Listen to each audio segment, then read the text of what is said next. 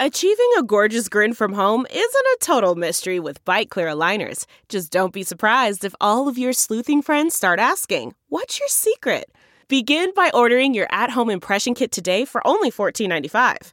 Bite Clear aligners are doctor-directed and delivered to your door. Treatment costs thousands less than braces. Plus, they offer flexible financing, accept eligible insurance, and you can pay with your HSA FSA.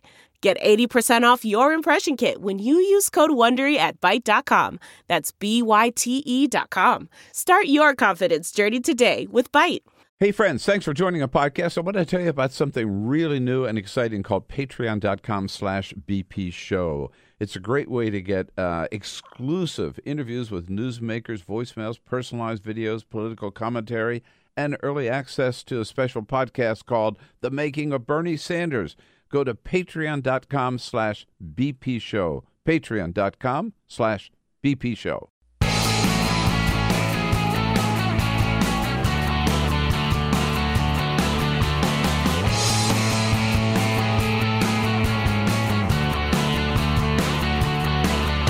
Giving you everything you need to fight the Trump administration.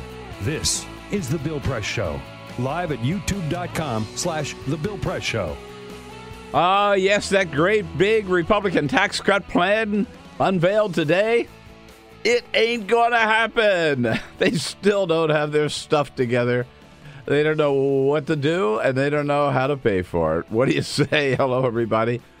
The gang that can't shoot straight does it again.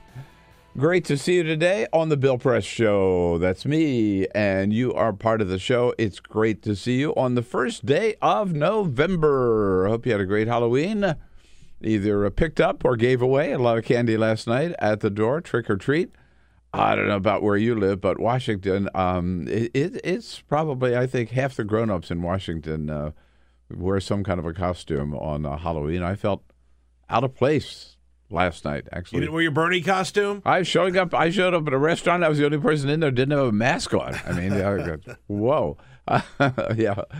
Don't let the Halloween people shame you, Bill. No? Halloween sucks, okay? Really? Just don't let them shame you.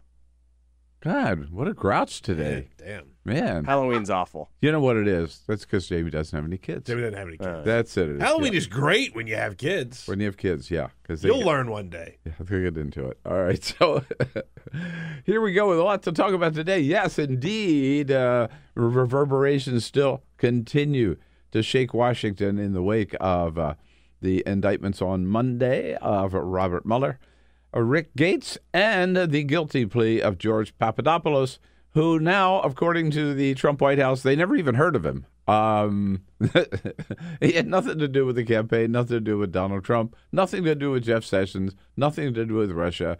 As far as they're concerned, he doesn't even exist. Who? Yes. So we'll give you all the latest today on many different fronts and look forward to hearing from you. Your comments on Twitter keep us going.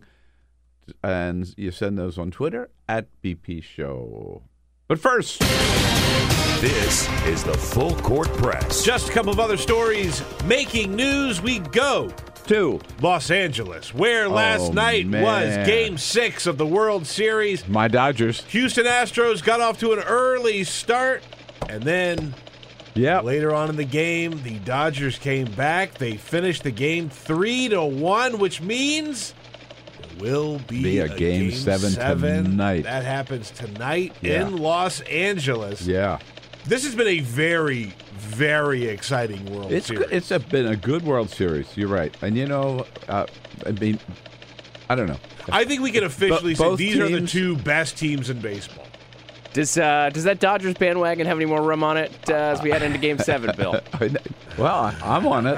But, I'm not sure. I think the Nats at their best could have played better. The Nats at their best, yeah. I think the Nats at their best could have beaten either of these. I do think that. No. But it doesn't matter because they didn't play their best in the playoffs. But I think that the Dodgers and the Astros are both phenomenal teams. Whoever wins, nobody can complain about this World Series. It's true. In terms of baseball. I agree with that. Good baseball. So we'll see. Tomorrow, I got a surprise last night because I watched my Dodgers for a while. And my Dodgers! But I was a little worried because they didn't seem to have their steam up. You know, right? you should fly out to L.A. for Game 7, sit next to your buddy Larry should. King. Yeah, there you go. Right, yeah. There you go. One final Lay King.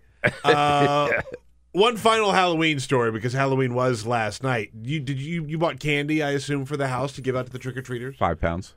You bought 5 pounds of candy? Wow. Mm-hmm. That's a lot of candy. Give away all of it? Yes. That's a lot of candy. Wow. Not to one kid. Here's the thing.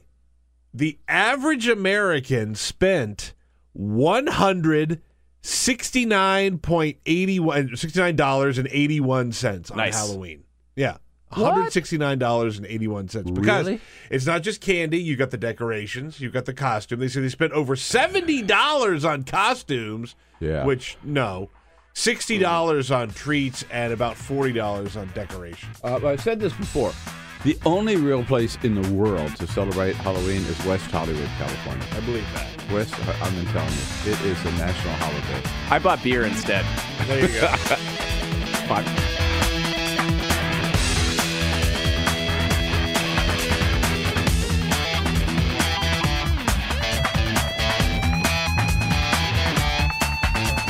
On your radio, on TV, and online. This is The Bill Press Show. Happy November. What do you say, everybody? It is the Bill Press Show. Hello, hello, hello, and welcome.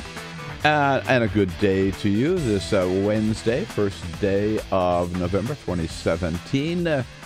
Feels like just yesterday it was October. It does, doesn't it? I'm telling you how that time does fly. And we are with you all across this great land of ours, coast to coast, on this Wednesday from our studio on Capitol Hill in Washington, D.C. Joining you on YouTube, youtube.com/The Bill Press Show. Looking at you on Free Speech TV. How about it? And on the great WCPT out in Chicago and Indiana Talks in Indiana. We are with you all the way with the news of the day, and thank you so much for being part of the program. Our podcast has just been shattering the glass ceiling every single day, so check it out to catch up with part of the show that you might have missed in the morning, or just to re-listen to some interviews or whatever you wanted to take another look at, take another listen to. And you go to our podcast, go to BillPressShow.com or anywhere you get your podcast, iTunes or whatever. It's really booming, and so is Patreon. People excited about our making of Bernie Sanders a special that we put up on podcast. My Parting Shot is there every day as well.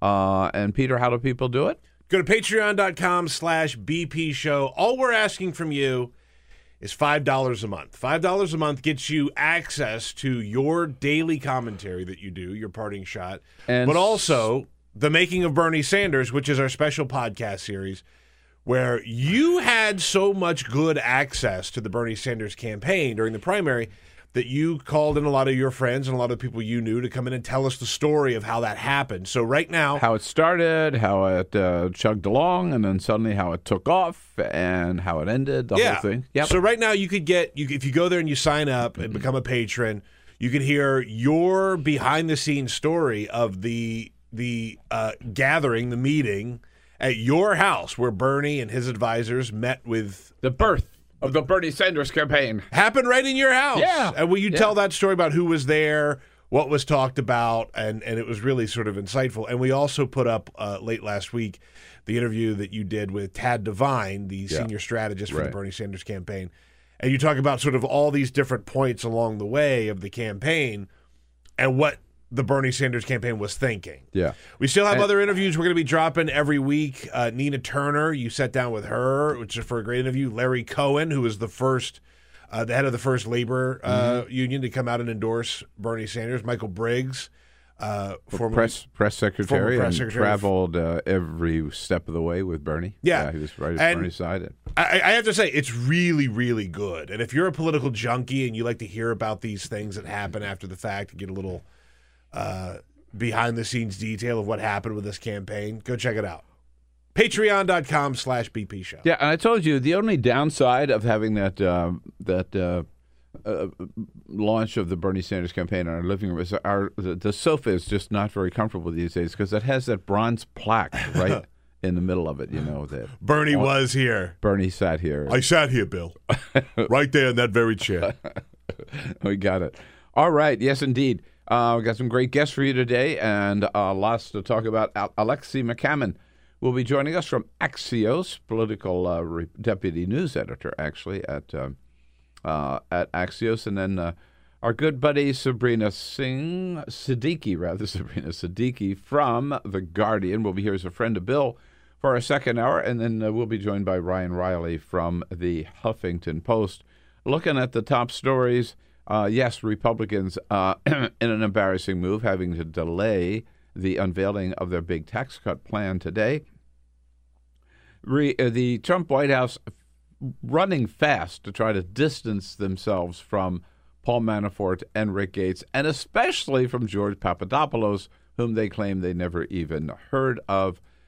John Kelly is still in hot water over his comments on the Civil War, and the White House rushing to defend him and once again saying, how dare anybody challenge anything that a four-star general says.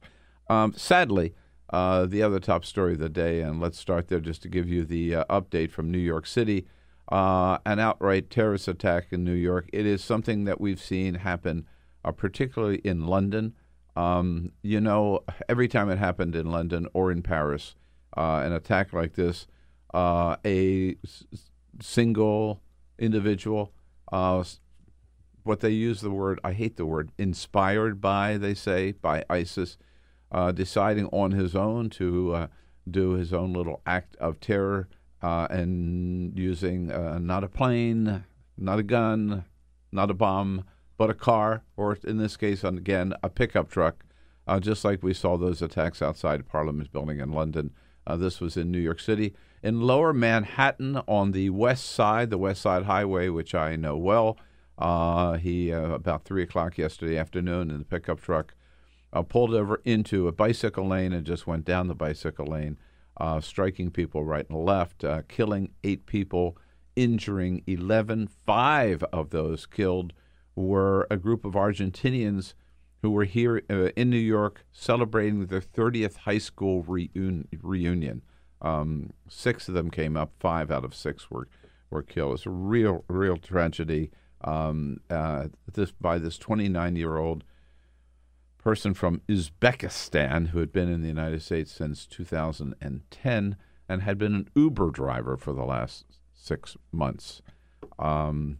He jumped out of his pickup truck, brandishing some fake weapons and waving them in the air and chanting the dreaded phrase Allahu Akbar, and was shot in the abdomen by police and is now in custody. But it's being called the worst terrorist attack in New York. It is the worst terrorist attack in New York since September 11.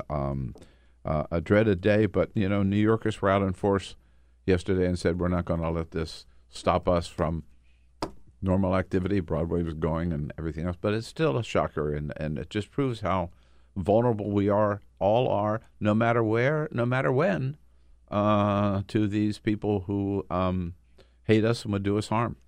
We've done such a good job here at home with this stuff and to try and prevent these terror attacks. Yeah, but you knew that we're vulnerable. That's the thing. I mean, we've done a good job, but I am amazed that this hasn't happened more often. I mean, yeah. We pride ourselves on our freedom. We like to sort of not give up our personal freedom so that we can live free. And this is just one of those things that I hate to say it, but like we're kind of used to now. Well, yeah, and sort of we almost have to, in a sense, because you can't hide up and what are we going to do? Hang in your house and refuse to go out. But particularly with transportation, every time you get on a bus, get on a train, get on a plane, get on a subway, right? Yeah. Get on a bike.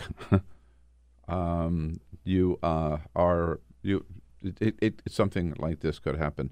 A very sad day in New York yesterday. The police were right there on top of it. Mayor de Blasio condemning it as a cowardly act. And again, we've seen, no doubt, New York strong. New York will bounce back.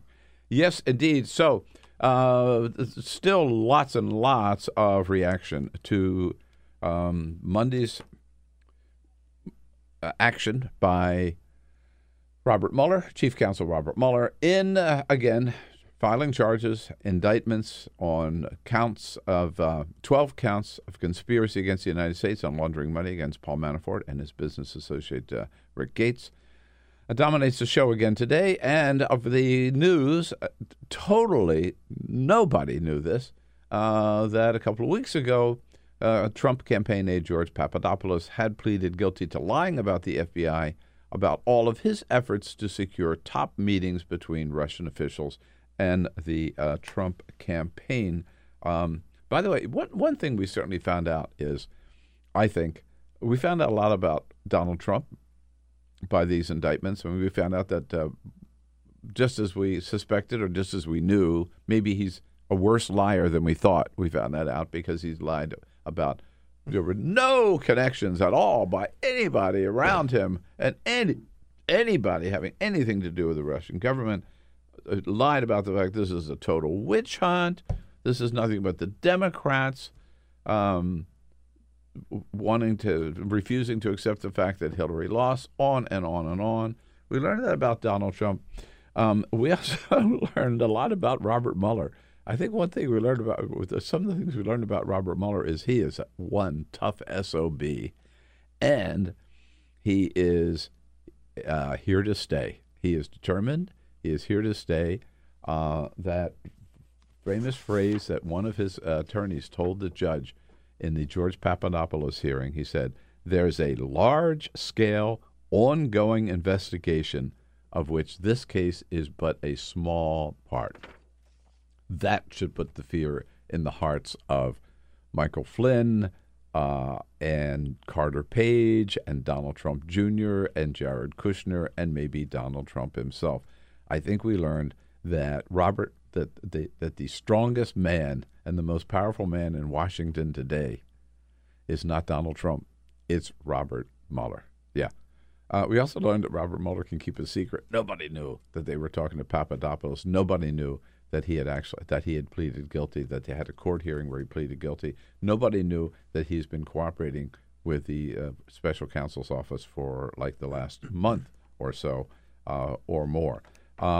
Meanwhile, yesterday, again, if you go back to the White House briefing yesterday, Sarah Sanders saying, as far as Papadopoulos did, that's his problem, nothing to do with us. What Papadopoulos did was lie, and that's on him, not on the campaign, and we can't speak for that. Yeah, well, the fact is, wait. Yeah, he did lie to the FBI, but he lied to the FBI about things that he did when he was part of the Trump campaign. When Donald Trump, let's go back to this again, when Donald Trump was criticized for not having any foreign policy advisors, he turned to his co-chair, Sam Clovis, big old Sam. Big-ass Sam Clovis. Big-ass Sam. And asked Sam to put together a group of foreign policy advisors real fast. Yeah, how'd that work out? Well, one of them was George Papadopoulos. Donald Trump went to the Washington Post and said, look, here's my team, my foreign policy team, including George Papadopoulos, oil and energy expert, excellent guy. Remember he said? Excellent guy. This group was headed by Jeff Sessions. There are photographs of Papadopoulos with George Papadopoulos. There you go. He's an oil and energy consultant. Excellent guy. Excellent guy. Excellent guy. So pictures of him with Trump, pictures of him sitting alongside of Jeff Sessions at a big dinner a couple of nights before the Republican convention, pictures of him with Jeff Sessions at the meetings of this Foreign Policy National Security Council. He was right in there. He goes to London. He's meeting with this Russian professor. He's meeting with this woman that the professor introduces him to. They promise they've got dirt on Hillary. There are emails back and forth between him and Clovis and him and Carter Page about the work he's doing trying to set up meetings. This idea, right, that he had nothing to do with the campaign is just phony. And Robert Mueller's not going to buy it. And as far as the same Clovis who was who recruited Papadopoulos, who, by the way, had zero foreign policy credentials. His foreign policy credential was attending a model UN meeting as a high school student. Sam Clovis, who has probably not much more than foreign policy credentials than Papadopoulos, is the one who recruited him and encouraged him to keep these contacts up with the Russians. Good job, he told him. And you've done a heck of a job, Brownie. And then now Sam Clovis has been nominated by the president to be the chief scientific advisor to the Department of Agriculture. He's not a scientist. He's a radio talk show host from Iowa, I think. I think that's right. Yeah. His credentials are from the School of Many Chins. Yeah, right. And Sam's a big boy. So I'm not a scientist, no scientific degree, and he's in line for this job with the Agriculture Department. And yesterday at the briefing, after all this comes out, that Clovis is the one who was, the master of George Papadopoulos. Is he still up for this appointment, big job at Agriculture Department? I'm not aware that any change would be necessary. Yeah, Oh, boy. no change necessary. Unbelievable. Yeah. Now the big question, though, is it's really being raised. By the way, Fox News, Sean Hannity last night, still calling it a witch hunt. I mean, they're still on this thing of their tack is, this is a witch hunt, and why aren't they talking about Hillary? Why aren't they investigating Hillary? Right? It's just absurd that they keep going down this track. Right? In fact, Hannity even called Monday night. He slipped and called her President Clinton. Yeah. Yeah. Right. Because they're really, really trying to change the subject. After Mueller's indictments on Monday, that effort to change the subject wasn't going very fast in anyhow, but it's definitely dead now. It's not going to work. It's just not going to work. They ought to stop trying. But the Washington Post, the main story this morning is one thing that's coming out of this is apparently inside the White House there's a big split. Inside and outside, the Trump advisors, a big split about what they ought to do about Robert Mueller. Steve Bannon urging the president to really speak out against Mueller and attack him for being biased and for being partly responsible for the uranium deal and for leading this witch hunt and keeping this thing going when there's really nothing there. Other advisors are saying, no, Mr. President, just lay off Robert Mueller because you can't win this battle with a special counsel. It got some reaction on Capitol Hill yesterday, but first from the White House, here's Jay Sekulow. Remember, he's the attorney hired to represent Donald Trump and all. One of the attorneys hired to represent. He's got an army of attorneys. Yeah, he does. So outside attorney advising Donald Trump, saying at this time, no talk, he says, about firing Mueller. There is no conversation regarding firing Robert Mueller, and there's no basis to fire Robert Mueller on anything that we've seen. So I will say this. The president has not indicated to me or to anyone else that I work with that he has any intent on terminating Robert Mueller. And Senator Dianne Feinstein saying if they go there, that would be a huge mistake. I do believe that the special counsel is as strongly supported as I have ever seen in my time in the Congress and in the Senate, and that it would be a big mistake to tamper with that. Big mistake to tamper with it. In fact, but Richard Burr, who is the Republican chair of the Senate Intelligence Committee, with Democrat Mark Warner as the ranking Democrat, Richard Burr says, he doesn't think they'll fire Mueller, but can't be sure. Ron Rosenstein is the only person that can fire Bob Mueller. And are you confident that there's not going to be pressure on Rosenstein to do that? I can't be confident on anything. No, I wouldn't be confident in that. Yeah, right. And he's right. You can't be confident on anything with the Trump White House. No. I mean, that's why I've said Trump will find a way to get rid of Mueller. I don't know how I don't know how exactly, but we're dealing with a different kind of president. We're dealing with a new kind of politics. We're dealing with a new kind of corruption. And I just don't, Donald Trump is not the guy to sit around and wait and see what happens. He will do something. He will find a way to get out of this, even if it's temporarily, because remember, The only reason we're even in this situation to begin with is because he fired Jim Comey. He fired James Comey, right. Which was a phenomenal, colossal self-own, which he will continue to do. He's not going to learn his lesson. I'm not sure Donald Trump will, but I know one thing. He is, in the White House, is continuing to orchestrate people to try to undermine Mueller with this whole talk about witch hunt and why is he talking about Hillary. And since he was director of the FBI when the uranium deal happened, that he somehow is responsible for this uranium deal. I mean, all that nonsense.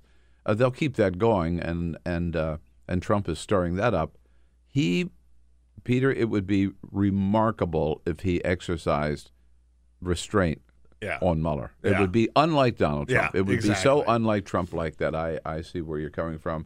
I don't know what's going to happen there, but certainly a lot of pressure by people close to him, and he still talks to Bannon all the time. Talked to him on Monday. Bannon saying, you got to take this guy on because otherwise he's going to bring you down. Meanwhile, the other thing that keeps churning up here, reaction to Chief of Staff John Kelly's comments on the Laura Ingraham show, her debut show on Fox News on Monday night, where he went back to refighting the Civil War. Yeah, that's what we need right now, just like Donald Trump did in Charlottesville, saying, there were a lot of good people in the KKK. And, of course, Donald Trump said a lot of people in the skinhead anti-Semites, too, among those people. And John Kelly telling Laura Ingraham, let's say, like Robert E. Lee, he's one of my heroes. I would tell you that Robert E. Lee was an honorable man. He was a man that gave up his country to fight for his state, which in 150 years ago was more important than country. It was always loyalty to state first back in those days. Now it's different today. He is reinventing history and reigniting issues and debate that we don't really need right now. And of course, John Kelly went on to make this comment, which has been repudiated by most historians in the last 24 hours, that we didn't need to have the Civil War if only the North would have compromised. The lack of an ability to compromise led to the Civil War. And men and women of good faith on both sides made their stand where their conscience had them make their stand. As several people said yesterday, and in fact one of them was the Congresswoman, Frederica Wilson, that he's been tangling with in Florida, but who just asked a simple question. Okay, what was the possible compromise between keeping people as slaves or giving them their freedom? Yeah. What is the compromise? Yeah. You might say one compromise was in the Constitution that they're not even a full citizen. They're just 2/3 of a citizen and don't have the right to vote. Was that a compromise that he wants? I mean, we made that compromise. A lot of people have said this, but Ken Burns, documentarian, who has talked about the Civil War before, put out this tweet yesterday afternoon that says many factors contributed to the Civil War. One caused it. Slavery.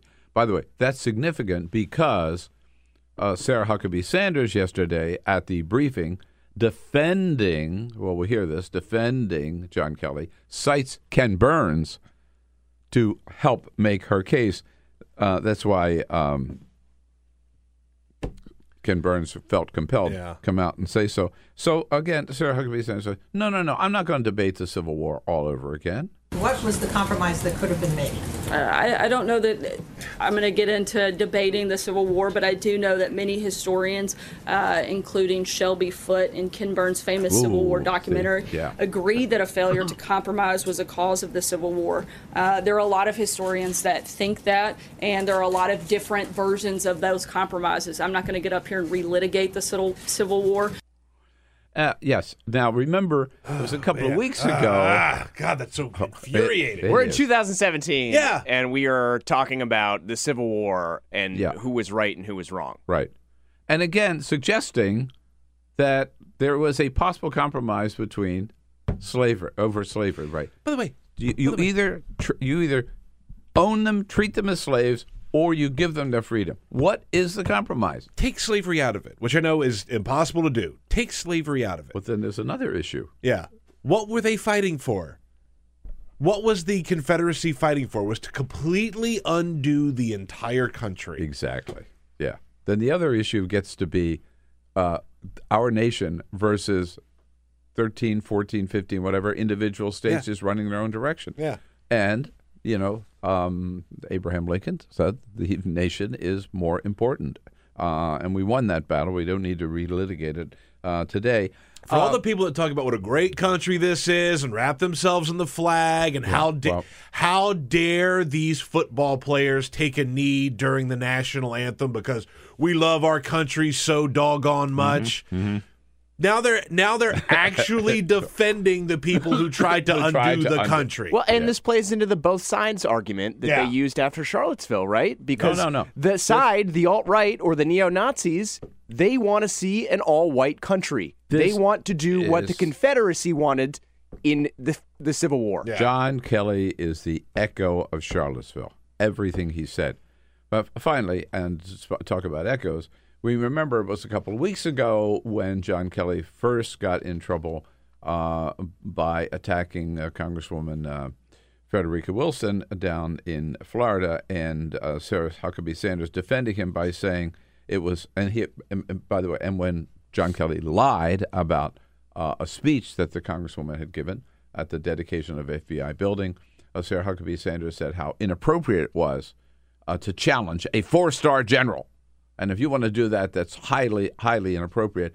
She repeats this yesterday, saying any criticism of John Kelly's remarks about the Civil War, here she is.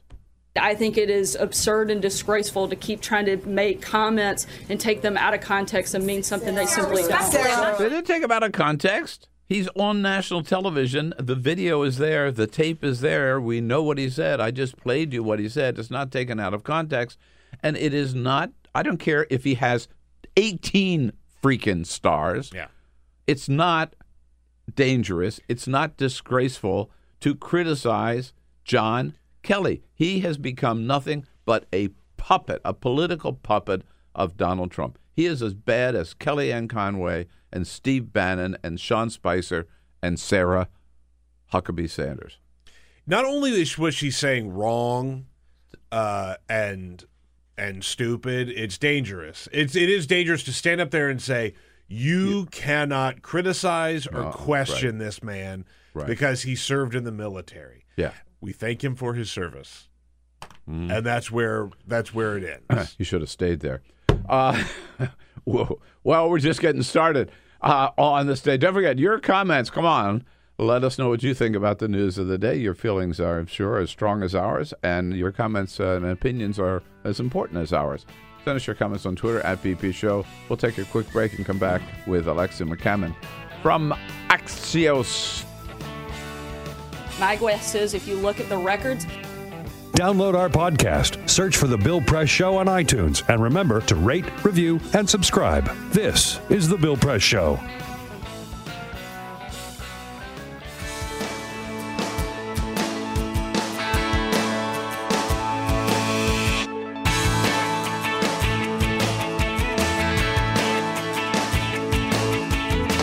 Same great show, new great channel. Stream live video at youtube.com/The Bill Press Show.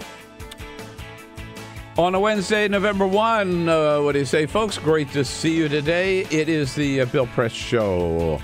Continuing with all the news of the day from our studio in the nation's capital, right here just down the street from the United States Capitol building, where we're brought to you today by the International Association of Firefighters. Yes, those great men and women of our firefighting departments out there protecting American families every single day under the leadership of President Harold Schaitberger. And we salute them, thank them for protecting us, and thank them for their support of the program. And welcome to the studio from Axios Deputy News Editor Alexi McCammond. Hi, Alexi. Hi. How are you? I'm so good. How are you? Nice to see you Good today. to see you guys. By the way, just one little bit of news. We've been talking mostly about the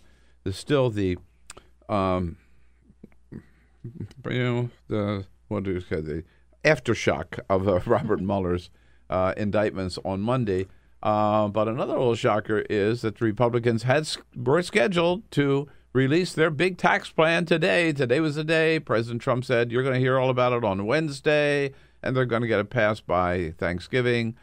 Ain't going to happen. Republicans are so split on this and haven't figured out how to pay for it that they have delayed that. We don't know until when, but it's not going to happen today. Meanwhile, back on the Mueller front, Alexi, we've had lots of comments come in the last half hour from our listeners and viewers. Jamie? Let's begin on Twitter at BP Show. Our friend Susan Shepard talking overall about the Mueller investigation, saying 45 will figure out a way, 45, of course, being Donald Trump, to take away Mueller's financing of this investigation. So Susan is no doubt concerned. That's one thing that people like Bannon and others, some of them are suggesting that this is one way. Don't fire him, just take his money away. That's right. We'll go to the YouTube chat room. Lots of you speaking out in the chat room, youtube.com/The Bill Press Show. Blair says, people keep trying to pretend this isn't about race in America and it's about class. Check the privilege at the door, please, and be honest with why and how Trump got in office. A larger overarching point, especially as we're talking about the Civil War and rehashing that. Jerry says Sarah Huckabee Sanders is worse than the others because she's completely aware of her lying and purposeful misleading of the American people. So keep those comments coming in on Twitter at BP Show, in the YouTube chat room, youtube.com/The Bill Press Show. So, Alexi, this idea of taking away the funding, I mean, again, the Washington Post lead article this morning on the front page, up way above the fall, right at the very top, is that there are advisors on inside and outside the White House who are on both sides of this. Some saying you got to take on Mueller, which is classic Donald Trump, right? The way he took on James Comey and Chuck Schumer and Mitch McConnell and everybody else. And others are saying, no, that would be really, really risky, dangerous. Just let him do his thing. What's going on? So I am not too well versed about the taking away of the funding, but I think that, as you mentioned, that's one way he could sort of control this investigation by not firing him, which I think is what he really wants to do deep down, just in the same way he did with James Comey, but by removing the funding so that it's like, well, you have no resources to sort of make this investigation as broad as you would like and as broad as we all know that it's going to become. I talked to various Democratic aides on the Hill, and their biggest worry immediately after the news broke on Monday about Mueller's indictments was that Trump will interfere. And you saw that in various statements from Chuck Schumer, Mark Warner, who basically said, we need to uphold democracy, and like Donald Trump cannot and should not interfere in any way. And so they're all really worried that he's going to fire him. And, you know, they're saying anything is possible with this president. We saw the way he fired James Comey. And now what they're telling me is that they are putting all faith in Rod Rosenstein to basically stand up to Donald Trump if it got to any point, whether that's removing funding or firing Mueller. Right. Here is, in fact, Senator Schumer, Senate minority, the Democratic leader, I should say, yesterday talking again, warning about no interference. The Mueller investigation is going to proceed along on its own. We hope there's no interference. Obviously, there'd be an outrage if there were. Even among Republicans, there'd be some Republicans, at any rate, an outrage. Right, exactly. Well, I think because it's not inconceivable that Trump would interfere. Right. He's, whether through tweets, right? I think it's also just his tweets from after the fact on Monday were inappropriate. To comment on it in such a sort of casual, laissez-faire way via social media on something that is such an important investigation and such a serious matter, I think that was inappropriate to an extent. And I think that everyone knows that Donald Trump at the end of the day will do what he wants to do. And we saw with James Comey, there wasn't seemingly a lot of thought behind firing him. And we all sort of thought that that was the big sort of like watershed moment. But now that this Mueller investigation is getting increasingly closer to Trump and will almost inevitably involve Trump in a way that he does not want, it would be no surprise for him to try to interfere in various ways. Right. So, meanwhile, we know the White House defense in terms of the three individuals. For Paul Manafort and Rick Gates, the defense is easy. That had nothing to do with the campaign. Right. That happened before they came to work for the campaign. The contracts with the Ukrainian political party and all the money that they made and the money laundering.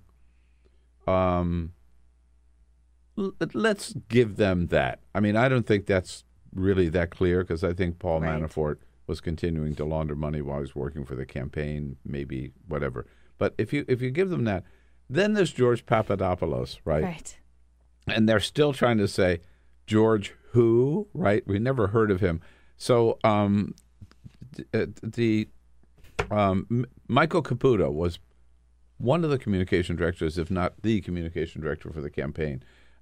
He was on yesterday, I forget which show, Jamie. CNN New Day. That's right, New Day, yesterday morning, again saying, we never heard of this guy.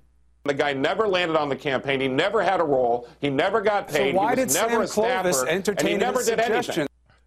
He never had a role, never part of the campaign. Deny. Yeah. There's the Washington Post article I think you referenced earlier in the show in which Trump only names 5 campaign advisors, and one of them is George Papadopoulos, and he's bragging about having him on the campaign. Not only that, he sent about half a dozen emails to Trump's foreign policy advisor campaign team about meetings with Russians. Like, if you don't know who he is, then how does he have access to emailing these folks on the foreign policy team, and how was he an official policy advisor for the campaign? Even so, like, this is not a good defense. Does that mean your campaign was just running amok and, like, you don't know what was going on the whole time, so then you are totally absolved of any responsibility? Yes. Right? Yes. Like, that is the weakest defense, though. That is the weakest defense because that, like, I mean, but that's not surprising also because Paul Manafort was literally his campaign chairman, and they're trying to downplay his role. And he was the chairman of the campaign. Right. Like and back to your point earlier about their defense of, well, Paul Manafort did this 10 years before he joined the campaign, yada, yada. I was talking to someone the other day who I think we'll talk about later, Tom Steyer, who referred to Paul Manafort as a career criminal. And I thought that was sort of a really good way to show why this matters, right? You don't bring someone onto your campaign to be the chairman if they're considered a career criminal. I mean, they're painting him into being this career criminal or having these criminal activities a long, long time ago. So they're admitting he was a criminal before we hired him. Right, and we still hired him. And we hired him anyway. Whoa. We hired only the very best. The very best. The very best. Right. Politically savvy people. I mean, sure, the 12 counts against Paul Manafort and Rick Gates are not explicitly linked to pro-Trump Russian collusion. That's not to say that Paul Manafort wasn't at the Trump Tower meeting with that Russian lawyer and Jared Kushner and Donald Trump Jr. because he was. There were reports in the Washington Post, and I even spoke to Paul Manafort's spokesman yesterday, and he was like, Paul rejected those meeting invites from George Papadopoulos, and that was reported in the Washington Post a few months ago when that original article came out. So, I think that's clear. But what we need to look to now is whether or not there was follow-up after that Trump Tower meeting that Paul Manafort was involved in and that others were involved in, and how much he knew and why he rejected it. If he came out and said, this is why I rejected these meetings, that could help him. Yeah. But they're not saying anything about that. And plus, we also have emails from Chloe, who's up for this big job at the Agricultural Department, encouraging Papadopoulos and saying, good work, keep going, whatever. And they knew what he was trying to put together.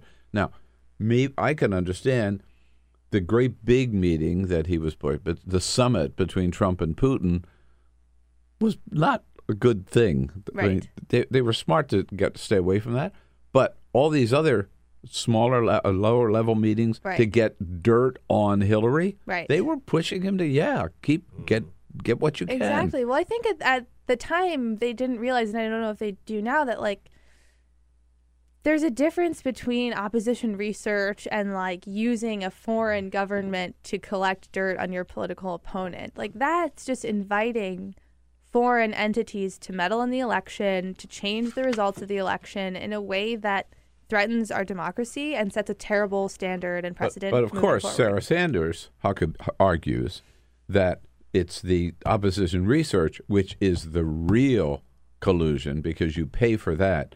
And trying to get dirt from foreign governments for free is not collusion. Right. Yeah. Right. Well, politics is money, so she always wants to bring it back to that. It's just turning reality on its head, right?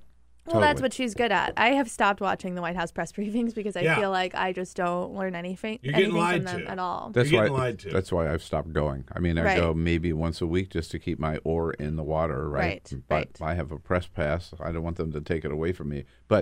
And more reporters there just say it's not worth going because she's just lying through her teeth every day, unabashedly, unashamedly. Just lying. Right. And she's snarly and nasty about it, too. Well, and, between the sort of miscommunications at the White House press briefings or, I often leave watching them and I feel like I don't have any more information, and Trump's tweets, those are the only two sort of official statements we get that should be of substance, and they never are. They rarely are. So it's really, I feel like is not worth consulting those resources. By the way, you just mentioned Trump's tweets. Uh-oh. I don't want to necessarily read all of his tweets because they're pretty grotesque. Is he out there this morning tweeting? But he's out there this morning. I haven't picked up. Remember, we had a terror attack here in America yesterday, and Donald Trump is tweeting about it. This morning he talks about, he essentially blames Chuck Schumer for this. He says the terrorists came into our country through what is called a diversity visa lottery program, a Chuck Schumer beauty. I want merit-based. And then goes on to explain why he wants merit-based and tags Fox and Friends in 2 later tweets. I'm glad you brought that up because right now on MSNBC, Governor Cuomo and Trump's tweets, this is not the time to play politics. Well, look, I mean, it's been exactly a month since the shooting in Las Vegas. It happened a month ago. And you remember what everybody said? Now's not the time to politicize this. Now's not the time to talk about this. He's politicizing this with the senator from New York. Right. He's being a bully. 12 hours after, 16 hours after it happened? Right. I think he doesn't really, I don't know. His default is playing politics and being a bully, especially painting an us versus them situation, especially with Democrats, right? He's saying, this is a terrible thing that happened. I'm going to fix it. Democrats are obstructionists, and also it's their fault for everything, including a random terror attack. Right. It's wholly unhelpful for him to play politics in this moment and to just blame the Democrats for everything when, terrorism threats are a real threat. As you mentioned, Las Vegas was just a month ago, which is mind-blowing to me because that is such a short amount of time for these two things to happen, and we still don't know so much about Las Vegas or Stephen Paddock, the shooter of Las Vegas, that would help us figure out how to move forward on legislation and different things. And instead of focusing on that and comprehensive, gun reform, he's going to... It was a month ago. We forgot about it 3 weeks ago. No, you can't talk about guns. Right. Anybody has a right to buy 50 guns and hold them up in a hotel room and aim them at a concert crowd. I mean, come on. Can't do anything about that. You mentioned Tom Steyer a little earlier. Yes. He is a very wealthy California Democrat. Yes. Always talked about as a potential candidate for Senate or for governor or whatever. So far, he has not actually filed for anything, but he's always talked about. And he has taken on a sort of a crusade of his own right now. Tell us about it. So Tom Steyer on October 20th, I believe, launched an impeachment petition to get Donald Trump out of office. And he strategically placed... That's actually not the way it works, according to the Constitution. Right. It's too bad. Right. You can't just have a petition. And I talked to him about this. I got to interview him 2 days ago about this petition. And I was like, it's really hard to make impeachment actually happen, and he's like, well, this will show that everyone wants it. And I was like, yeah, I guess so. So what Tom Steyer told me in our interview is that in just 10 days, his petition has received 1.1 million signatures of people from all 50 states who are in support of getting rid of Donald Trump. And Tom Steyer sort of argues that Donald Trump met the standard for impeachment a long time ago, but now with these 1.1 million signatures, as well as the Mueller indictments and news, it sort of brings impeachment to the table, he argues, in a way that is inevitable or inescapable. Like, he's saying that we have to all be talking about it now. Again, it's incredibly hard to make this happen, but I think this shows that, a significant amount of people are in support of this movement and that they're increasingly unhappy with Donald Trump. Do you know, do you remember the name of the web address or whatever of the, if people want to sign the petition? I have it hyperlinked in my piece. It's something like Impeachment Now or we'll check it out here. Yeah. Peter's on the case. Right, but that you brought up, whether or not he would run for anything, and that's what's interesting. We talked about that, and he says he's not ruling anything out, which I think suggests he's going to run for something. But that he's trying to do or focus on doing whatever he thinks will make the biggest impact. And right now, he says that's his petition. And so that leads me to believe that when their initial goal was just to get 1 million signatures, and they've now surpassed that in 10 days, he will sort of bring this impeachment petition to where he wants it to be and then pursue But I think isn't there another wrinkle to this petition, which is he's saying that any Democrat who's running for office has to sign the petition, or else Democrats should not support them. He's taking a very hard stance on this, and is really jazzed up about this petition. I know. Also, anybody who signs it, it's needtoimpeach.com. Anybody who signs it, you give them their first name, your last name, your zip code, and your email. So when he does run for something, he'll get all of those. He has quite a large database of emails. I think it's important to point out, by the way, needtoimpeach.com. I think it's important to point out, this is cool, and yes, impeachment should be on the table, and we should be talking about it, but you want to really do something, get out and vote. Right. Get out and vote. There is an election next week in Virginia, and if a Democrat wins the governorship of Virginia, that will send a very loud message to the Trump administration. Not only send them a message, but also will gum up whatever they're trying to get done. Yeah, and get out and vote in, which Democrats never do, in the midterm. They don't do as well as they should. As well as Republicans do, I should say. In midterm elections, Democrats tend to stay home. Don't stay home. Next year, so important to get out and vote for state legislative races, especially governor's races, congressional races, and Senate races. Right. You really can't be putting all of your eggs into this impeachment basket. No. It's part of it, and we should talk about it. We should have that discussion. But if you're waiting for Republicans to impeach Donald Trump, you're going to be waiting for another forever, 7.5 years. Okay, right? It's not going to happen. I mean, there's a little kind of basic 1, 2, 3 here. Where does impeachment have to begin? In the House of Representatives. Who controls the House of Representatives today? Republicans. If you want it to happen, you've got to put Democrats in charge. You know what that means? 25 seats. It's not that big. Right. It's not impossible. No, I mean, John Boehner in 2010. They won, I think, Republicans won something like 65 seats. Yeah. Right? Yeah. So 25 is definitely doable next year. Right. But only... They just have to find qualified candidates. Yeah, and I think out. they've got them. They've got the qualified candidates. They've got to get people out to vote. Right. And so, good for the petition, but as you said, Peter, that's not good enough. Needtoimpeach.com. I'll sign up today, but... Right. And perhaps, the 1.1 million signatures suggest that people are more jazzed up politically right now, and hopefully that will encourage them to get out and vote. But, I mean, we'll see. It's a lot easier to fill something out online than to go physically somewhere to vote, I suppose. I'd be more impressed with 50 million. Yeah, right? That would be a lot, especially in 10 days. Kind of hard to ignore that. Yeah. I know. I'm curious if Trump will comment on it again, because he tweeted about it right after and called Tom Steyer wacky and unhinged. Mm-hmm.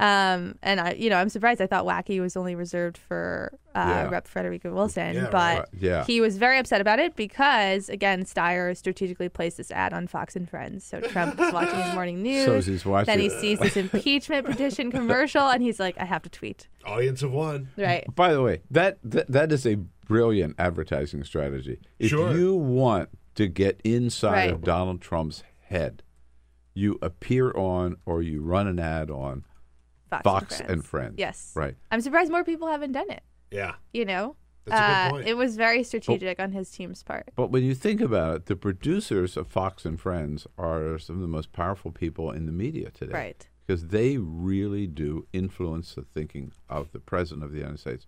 Right. And Sean Hannity, who Trump calls him every night after a show, and then Hannity calls him, and he's one of these people saying you got to be tougher on Mueller. Exactly. And you've got to keep talking about why aren't they investigating Hillary, keep calling it a witch hunt, you know. Right. Right. Well, Trump's tweets reflect the Fox News chyrons, Everyone's talking about Mueller and Manafort and Gates, and they have something up there about Halloween candy and Hillary Clinton. I think the other day someone on Fox referred to it as the Clinton administration mistakenly. No. Hannity called her President Clinton. Oh my God. Well, we had that clip about the Trump administration. Corey Lewandowski did it. Clinton administration. But Sean Hannity also did it on Fox. Yeah, called her President Clinton. It's related. There's an interesting story on CNN's website this morning that several Fox employees, including, they said, one Fox major personality, I'd love to know who that is, that they were in touch with people at CNN yesterday saying how embarrassed they were by their coverage of the Mueller indictments. Well, and we talked about it here because, we have all three monitors in the studio, and we were watching because the news broke at like 8 a.m. East Coast time, right in the middle of our show. And CNN and MSNBC immediately went full bore, and Fox was talking about tax cuts or something, or not even as serious as that. Literally anything but that. Right. Yeah. I mean, it's incredible. The weather or something. And people at Fox were just saying they were embarrassed that at least, even though it wasn't good news, it was the news. Right. I'm sure. I mean, it's incredible. They're consistently across the board not covering the major issues that are affecting the nation. I mean, because it's like they know what their readers want and don't want. But at a certain point, you have to. I mean, if the employees are feeling embarrassed, that shows how egregious the coverage is and how biased it is. And also, again, it's looking more and more like state-run media based on what Donald Trump wants and what he's tweeting to them and what he's responding to than it does an actual network that will give you the news that matters. Yeah. There is no daylight between the Trump White House propaganda machine and Fox News. Right. Who's really running Fox News? Kind of the Trump administration. Like they know what he likes. They know what he likes. He's the program director. Right. Yeah. The director of the Trump show. No. Every morning on Fox News. Trump TV is real. Finally got it.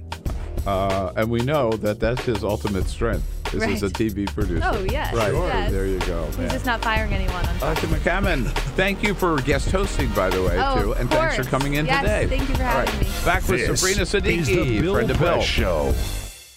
Hey, everybody, this is Bill Press. Thanks for listening to the Bill Press and Friends podcast. And now, do yourself a favor. If you haven't already done so, subscribe to the show on iTunes. Here's what you do. Just search for the Bill Press Show. Then you can take us with you and listen in anywhere you go.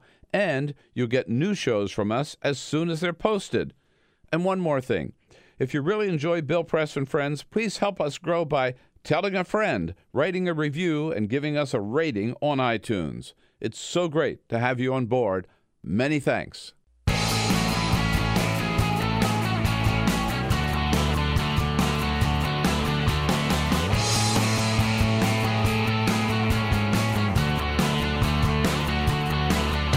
Giving you everything you need to fight the Trump administration. This is The Bill Press Show. Live at youtube.com/The Bill Press Show. Hey, how about it? The big tax cut plan unveiled today by Republicans. Whoops. Not. They don't have it ready yet. They've had to delay it. It looks like they're not going to meet that Thanksgiving deadline either. Hello, everybody. There we go. The gang that can't shoot straight still can't shoot straight.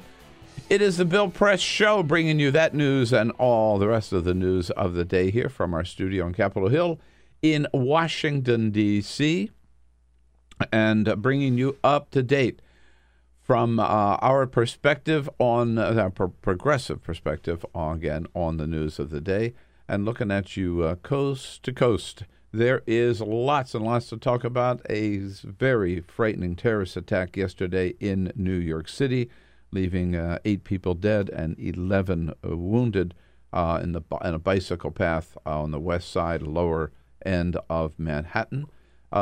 Continued reaction and reverberations from Robert Mueller's indictments of Paul Manafort and Rick Gates on Monday, plus the guilty plea of George Papadopoulos.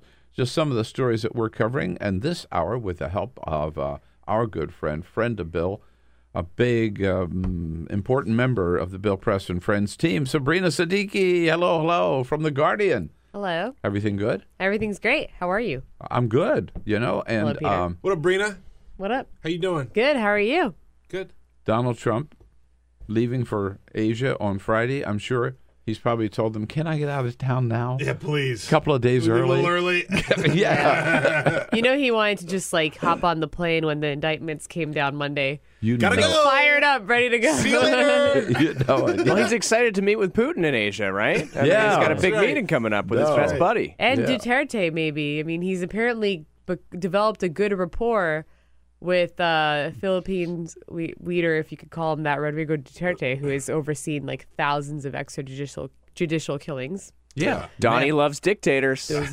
Mass murderer Duterte. Anyhow, lots to get into with Sabrina Siddiqui and with you. And don't forget, your comments, welcome, encouraged, needed here on the Bill Press Show. Send them on Twitter @BP Show.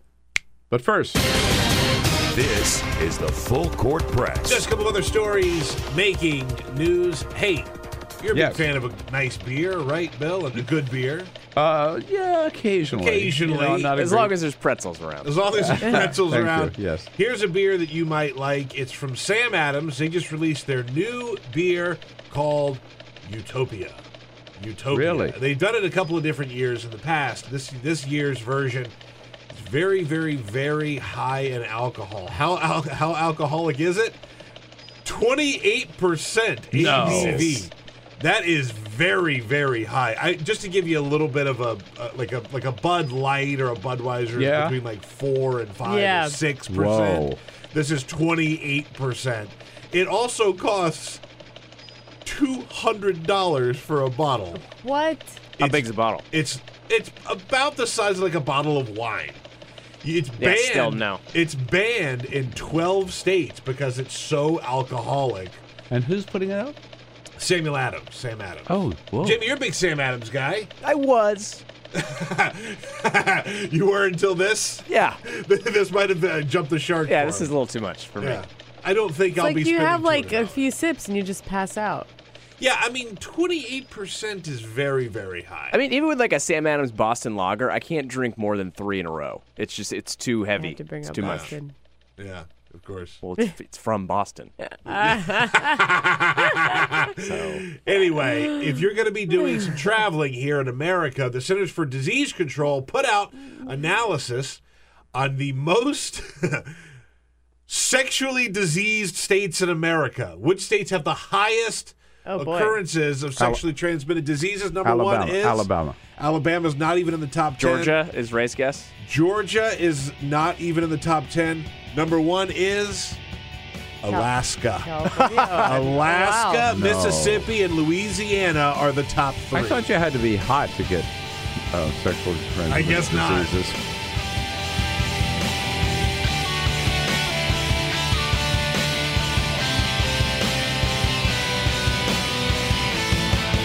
On your radio, on TV, and online.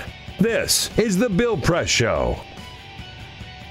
What do you say? It is Wednesday, November 1. Hello, everybody. And I know you got up early today. You want to know what's in the Republican tax plan.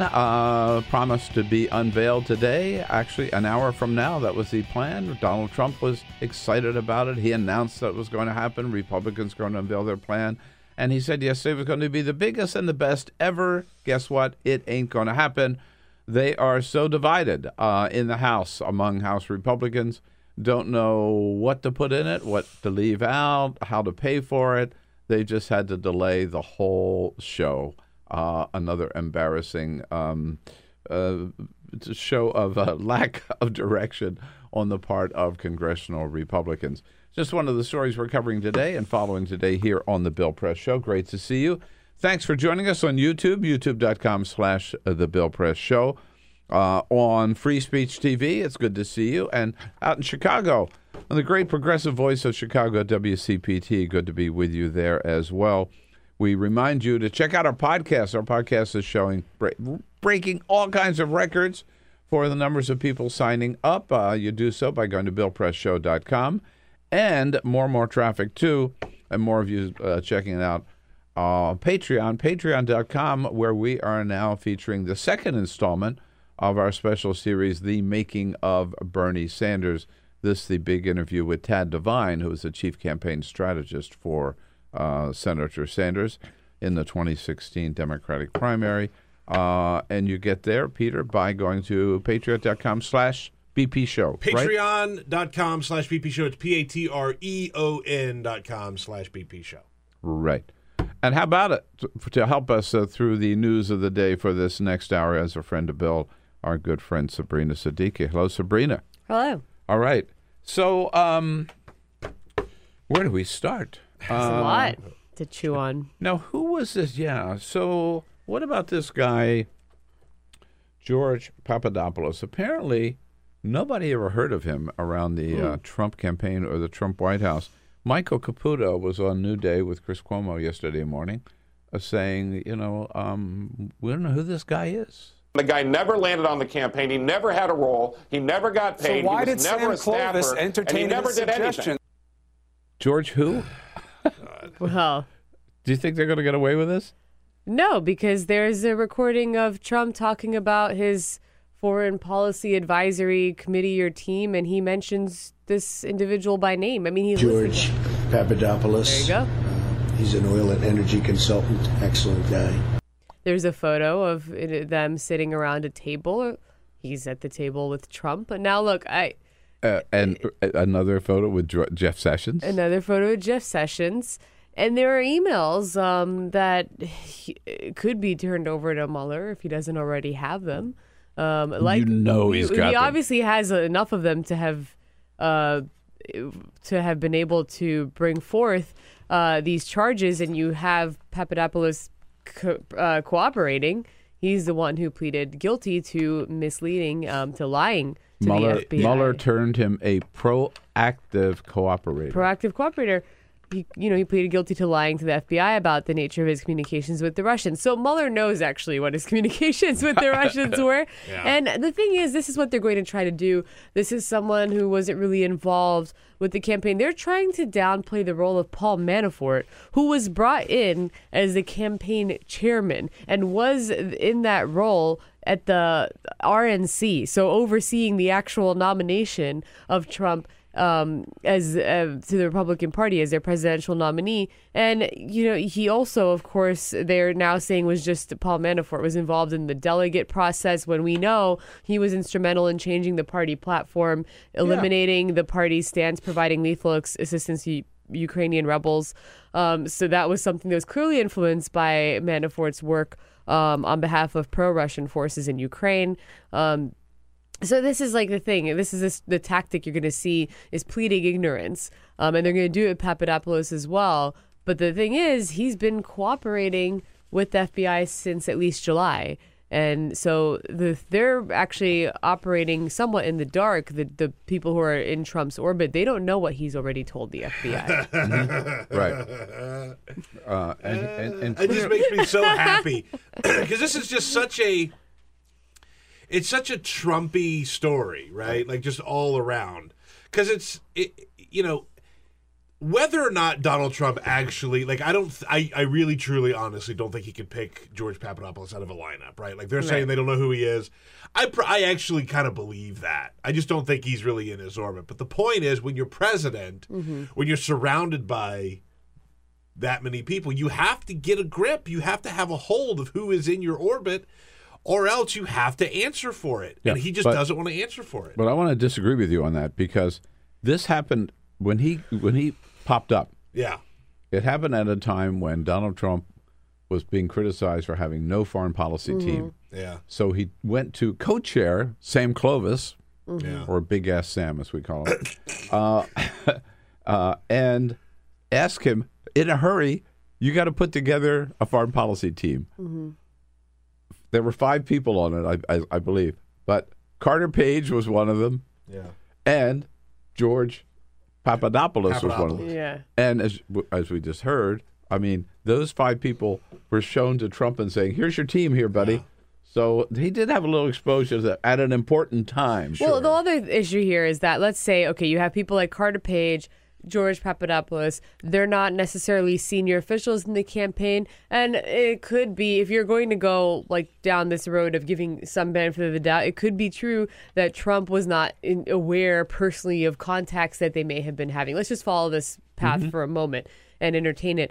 there are other people who are in higher ranking positions who did have contact with the Russians. Yeah. We are just scratching the surface. You still have that meeting with Jared Kushner and Donald Trump Jr. with the Russian lawyer Natalia Veselnitskaya that was set up under the pretense of receiving incriminating information for Hillary Clinton. So these people fit into part of a bigger picture of repeated contacts between Trump campaign officials and Moscow. And there are people above George Papadopoulos who are part of these communications that we just don't yet know who they are. So you have Papadopoulos referring to, I mean, in the transcript that was released by investigators, there's a reference to someone higher in the campaign who approved of certain communications. And so that, who is that? We don't yet know. It could be Paul Manafort. It could be someone else. Could be Clovis. It could be Clovis. And Clovis happens to also be now a nominee for Trump's cabinet. Carter Page is also, Monday night, he told Chris Hayes on MSNBC that he was emailing back and forth with Papadopoulos about meetings with the Russians. He said Russia may have come up from time to time. Yeah, nothing serious. But also, he also said when Chris Hayes asked him, "Oh, do you have legal representation?" And he said, "I have people helping me, some people helping me." I don't know what Carter Page is doing, but he just keeps putting himself out there in the media. And it's almost like, is he asking Paul Manafort or guiding him through these interviews toward people? It's not clear what his I don't think he has a strategy. This is not clear if he even has all the screws tightened up there, because I don't know what's happening. The idea that he's out there giving media interviews while he's being investigated by Robert Mueller is insane. I genuinely hope, Carter, that you are innocent of everything. Because you're doing a lot of talking. Well, I'm hoping it's either admirably bold or reckless. Reckless is a nice way of saying really stupid. Right. Yeah. I mean, he's dropping information that could actually be critical to this investigation in these interviews. So the one chilling thought, it seems to me, that with their attempts to downplay any role Papadopoulos had, is what one of the top prosecutors working with Robert Mueller told the judge in the hearing. The New York Times quoted it in the hearing where Papadopoulos pleaded guilty. That the attorney told the judge, quote, "There's a large-scale, ongoing investigation of which this case is a small part." So anybody who thinks this is the end of the road, right? Well, this is part of, I think, this is a tactic by Mueller. I am sending a message to people that you can either fall on the sword or you could use this as an opportunity to come forward and cooperate, because I know more than you do, or I know what you think I don't know. So it's actually sort of also a pretty typical tactic, the FBI has employed when they've gone after mobs, is, find some of the people who are smaller scale and maybe bring them in on charges of, tax evasion or some sort of other money laundering and other things that you've seen. He brought these charges against Gates and Manafort that have to do with, among other things, money laundering. And then, I can compel these people then to cooperate by offering, some sort of, let's say, plea deal or lesser sentence. All right. So he's sending that message. Who are the people that he is sending that message to, do you think? I mean, that is honestly an open-ended question, but I would think that someone like Jared Kushner is probably consulting closely with his legal team. I don't know about someone Michael Flynn. Michael Flynn is certainly someone who's avoided Donald Trump subpoenas. Jr. Trump Jr., is one of those where this is his dad, and he's not the brightest bulb, to say the least. But I think that, yes, there are people where the reporting that has all surfaced has actually been corroborated by what we saw on Monday, and other developments that we've seen as a result of Mueller and his investigation. So some of the other reporting now that we haven't yet seen any follow-up, including people like Flynn and Trump Jr. and Kushner, I think, those bigger stories that we've almost forgotten about, like that meeting at Trump Tower in June of 2016, I mean, the people who are involved, the characters who are involved in some of these pivotal moments, I think the message was being very much sent to them. Yeah, right, all the way up. There definitely will be. I mean, Sarah Huckabee Sanders telling us Monday at the briefing that they have inside information that the Mueller investigation is winding down and it's going to shut very soon. Yeah, that was wishful thinking.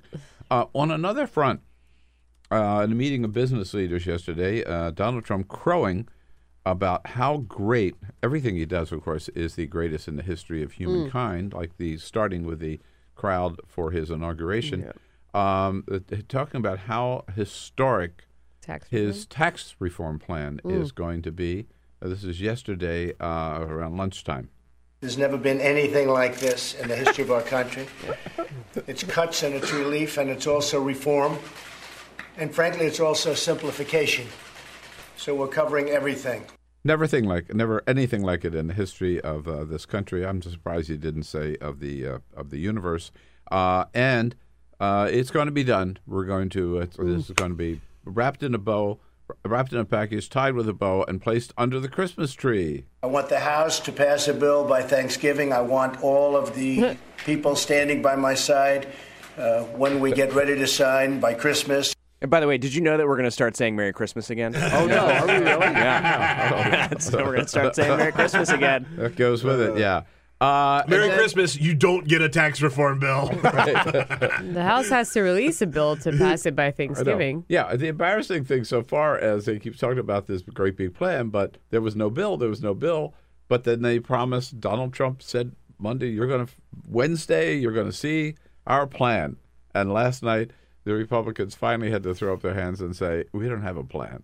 Yes. Pretty embarrassing, isn't it? This was inevitable, and a lot of the trajectory, I think, of tax reform is going to mirror what you saw with healthcare, where this is something that's so much easier to talk about in lofty terms. Oh, we're committed to overhauling the tax code, to simplifying the tax code. And the same way in which they said, we have a mission to repeal and replace Obamacare. How do you actually do that is a much more difficult question. And Republicans in the House did pass a budget on a very party line vote that unlocked this process, or that known as reconciliation, where they could pass this on a simple majority vote, and that was sort of the vehicle that was going to be used to take up tax reform, and the divisions were already coming to the surface just a week ago when they did that, because you had the New York and New Jersey delegations, many Republicans from those delegations vote against the budget vehicle. And part of the reason why this rollout was stalled is because those delegations and others who come from high tax states, they're against what the bill would do, which is eliminate state and local tax deductions. I want to read one quick little paragraph from Axios when they wrote about this. House Ways and Means Chairman Kevin Brady from Texas often says Republicans have spent more than half a decade working on this tax bill. But not 24 hours before the bill's big reveal, lawmakers had yet to settle on one of the most sensitive questions of all: how to pay for their proposed $5.5 trillion in tax cuts. Just a little detail, just a small, tiny little detail. How to pay for $5.5 trillion in tax cuts. Spent 10 years working on it. They spent 7 years talking about Obamacare repeal. Yeah. Right. I mean, your point earlier is they're good at talking about these issues. They don't know beans about government. And they can't blame anyone else, because they've got both chambers in Congress and the White House at their disposal. This is put up or shut up and time. So you have that. You've got like these high tax states, some of whom might be called moderate Republicans. There's certainly like more blue state Republicans. Like I said, New York, New Jersey, Pennsylvania. They're saying, like, as much as this is one of the biggest revenue generators to eliminate the state and local tax deduction, obviously that's going to be problematic for states who are considered high tax states. And someone like Peter King wants to guarantee that the Senate's not going to go back on, if they get rid of that provision, go back and reinsert it. One more thing, just that there's for a fiscal for the middle class. That's one of they don't have they don't own peach orchards, or they don't own dairy farms, or they don't have stock in the oil companies, so they're getting these oil subsidies. But they do pay state and local taxes. Yep. And this is the one, that and the home mortgage, right? Right. Are the one opportunities that they have to keep their tax bill down. Keep their tax bill down. And maybe the 401k. So what they do, right. they want to take those protections and opportunities away from the middle class. To take them away, and then you've got the flip side, which is, some of the hardline fiscal conservatives who are saying this is going to balloon the deficit. Yeah. And so we've been talking this big game that we're the party of fiscal responsibility. And so... Well, that's when Democrats are in charge. And so, exactly. And so now that they're actually in charge, and you had actually, like, some of the bill's proponents actually acknowledge in recent interviews, it's true, this actually will drive up the deficit, but that's, trying to kind of pivot away. That's not really the point here, because now that, as you said, it's Republicans who are in charge, reining in the deficit is not actually the point of this exercise. And I think that, again, it's sort of like these two wings in the party. How do you bring them together? That's, a never-ending problem for Republicans. And also, you also have this, this component of these being sort of moderate-leaning, blue states who are the ones who are opposing this, eliminating the state and local tax deduction. I mean, that's something that you also have a number of Republicans say it is not. Their votes don't really matter in some ways. I mean, they need their votes to cross this hurdle, but they don't really care about constituents in high tax states because that's not their base, right? So then you've got this other issue that you also saw with Obamacare, that a lot of the senators that were complaining, for example, about the drastic cuts to Medicaid were also hailing from states where Republicans were like, well, we're not really like too concerned with what you have to say, because you ultimately, like, you had this sort of urban-rural divide where they've sort of dismissed many of the concerns, I think, of some of these lawmakers. I'll tell you one thing. I've said I am more set in my prediction right now that there will be no tax reform or no tax cut bill by the end of the year. Just like there is no repeal of Obamacare. I mean, they all say this is it. This is our chance. It is our opportunity. This is going to be the one big win that we can chalk up outside of Neil Gorsuch. I don't see it happening. It's hard to see it happening if you think about this is just the House, right? And this is just rolling out the bill. Then they have to actually pass the bill. And even if they do what they did with Obamacare in the House, which is they get it over the line despite their concerns, which is what a lot of those moderate Republicans did. Get it over to the Senate. Kicked it to the Senate and were like, they'll fix it. Then you're going to have, the Senate actually just discard the House plan and say, we're going to just draft up our own plan, maybe take components of the House bill. But then they're going to have the exact same challenge of trying to figure out, how do you pay for these tax cuts? Or how do you bring together Susan Collins and Ted Cruz? And they have a lot less room, to operate within, because they can only afford to lose 2 votes in the Senate. In that case, of course, Mike Pence would operate as a tiebreaker. And even then, I mean, this is like, we didn't even get this far with Obamacare, let alone we're talking about this hypothetical tax reform. Even then, if the Senate did manage to overcome that hurdle, they would still have to kick it back to the House, because they would have amended whatever the bill was, and then they would have to pass it back through the House. All this, first of all, by the end of the year, it seems highly improbable, much less when you're at the height of midterms and they're under even more pressure to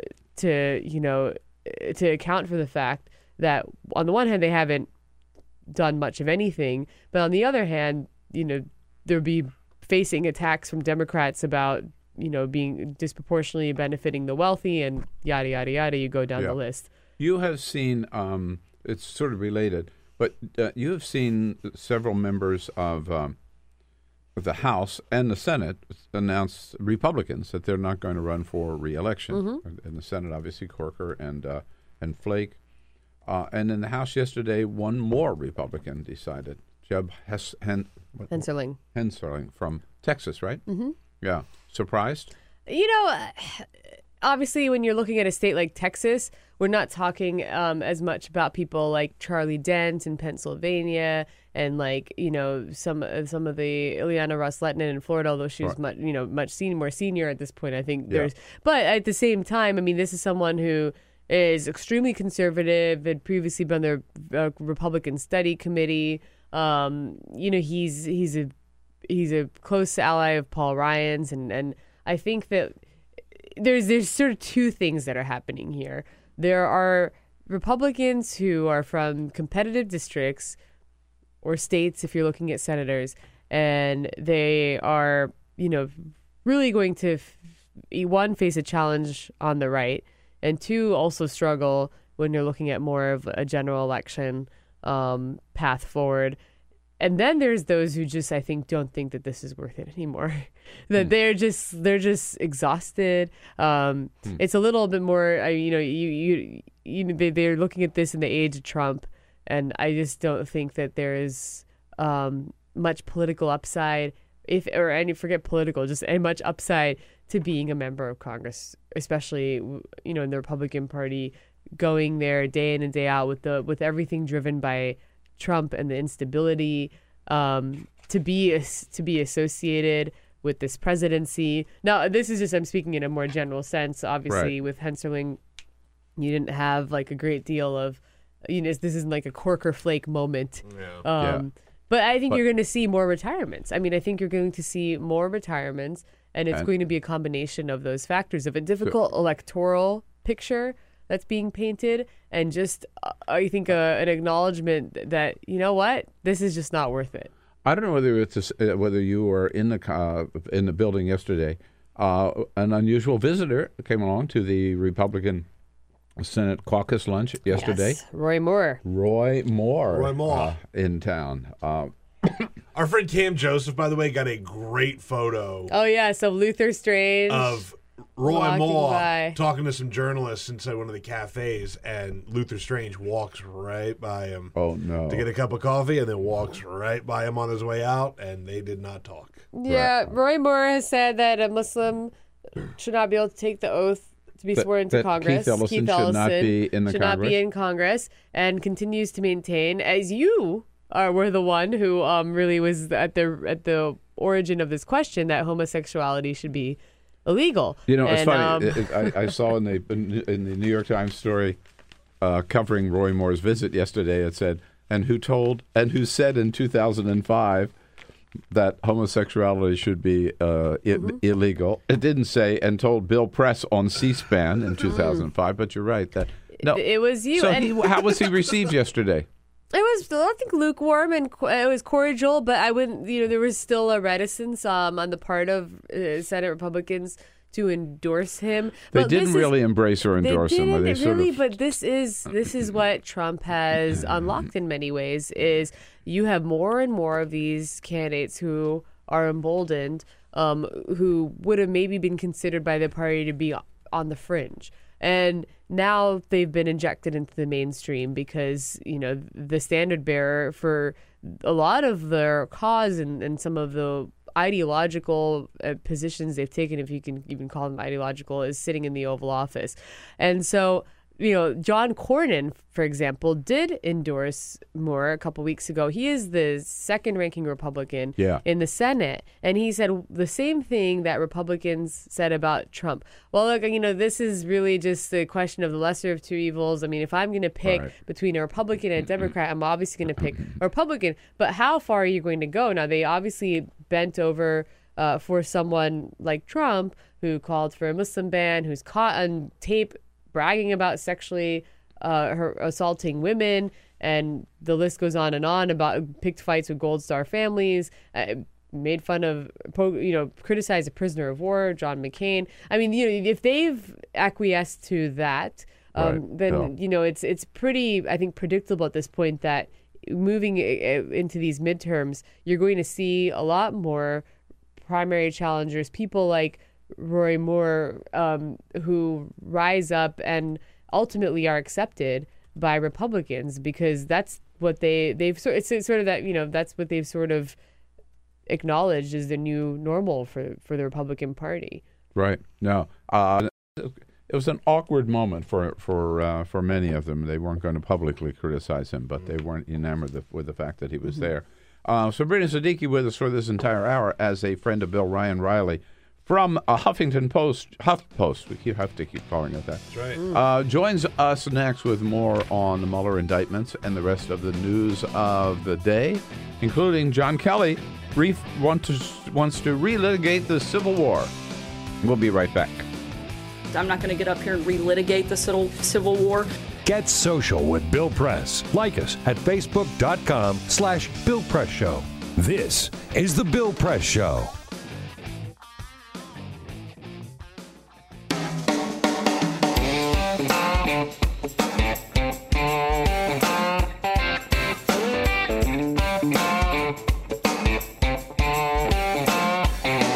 Live video, Bill's commentary, the best clips from the show, all in one place. YouTube.com/The Bill Press Show. Here we go on this Wednesday, first day of November 2017. Welcome back, everybody. Winding up here, the Bill Press Show for this first day of November from our studio on Capitol Hill in Washington, D.C., brought to you today by the International Association of Iron Workers. Yep, the great members of the Iron Workers Union under President Eric Dean, building our communities today and getting ready to rebuild our infrastructure tomorrow. Check out their website at ironworkers.org. Sabrina Siddiqui from The Guardian here as a friend of Bill for the entire hour. Joined now by Ryan Reilly, senior justice reporter from HuffPost. Hello, Ryan. Great to see you. Thanks for having me. How about it? Together with our regular team here this morning.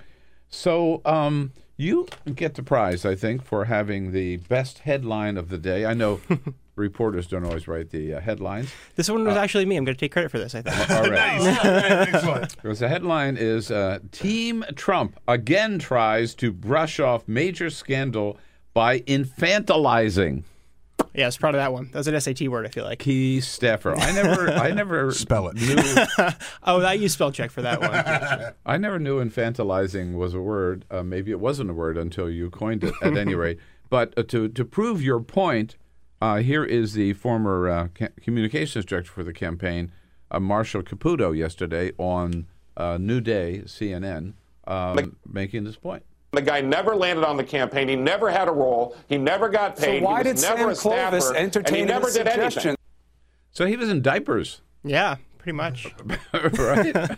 I mean, I'm the same age as he is, so I want to say he's a relatively young dude. Because I want to be able to claim that. But that he was still in this very key role in in the campaign. And I mean, I think the key thing here is that in comparison to most people who are charged with federal crimes, he's no spring chicken.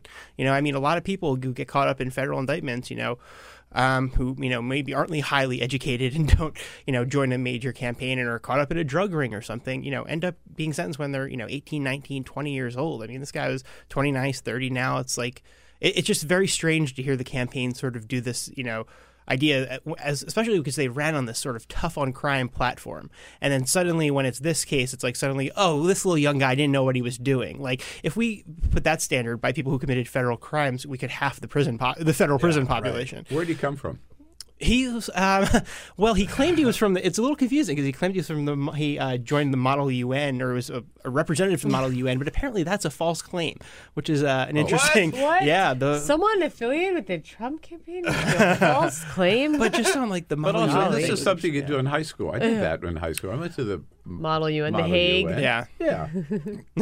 This was, I think, later on in life. I think it was when he was after college or something. I mean, he has, he's a post-grad degree, was highly educated guy. He was and he was a Ben Carson advisor. He was, yeah. And that's sort of how he made the jump. But, it's fascinating because, you have Trump directly praising him during the campaign, sort of this great guy. And then now it's like, oh, who knew this guy? Nobody knows him. Yeah. And he was in touch with, we've talked about this earlier today, with senior campaign advisors. Yeah, right? Sure.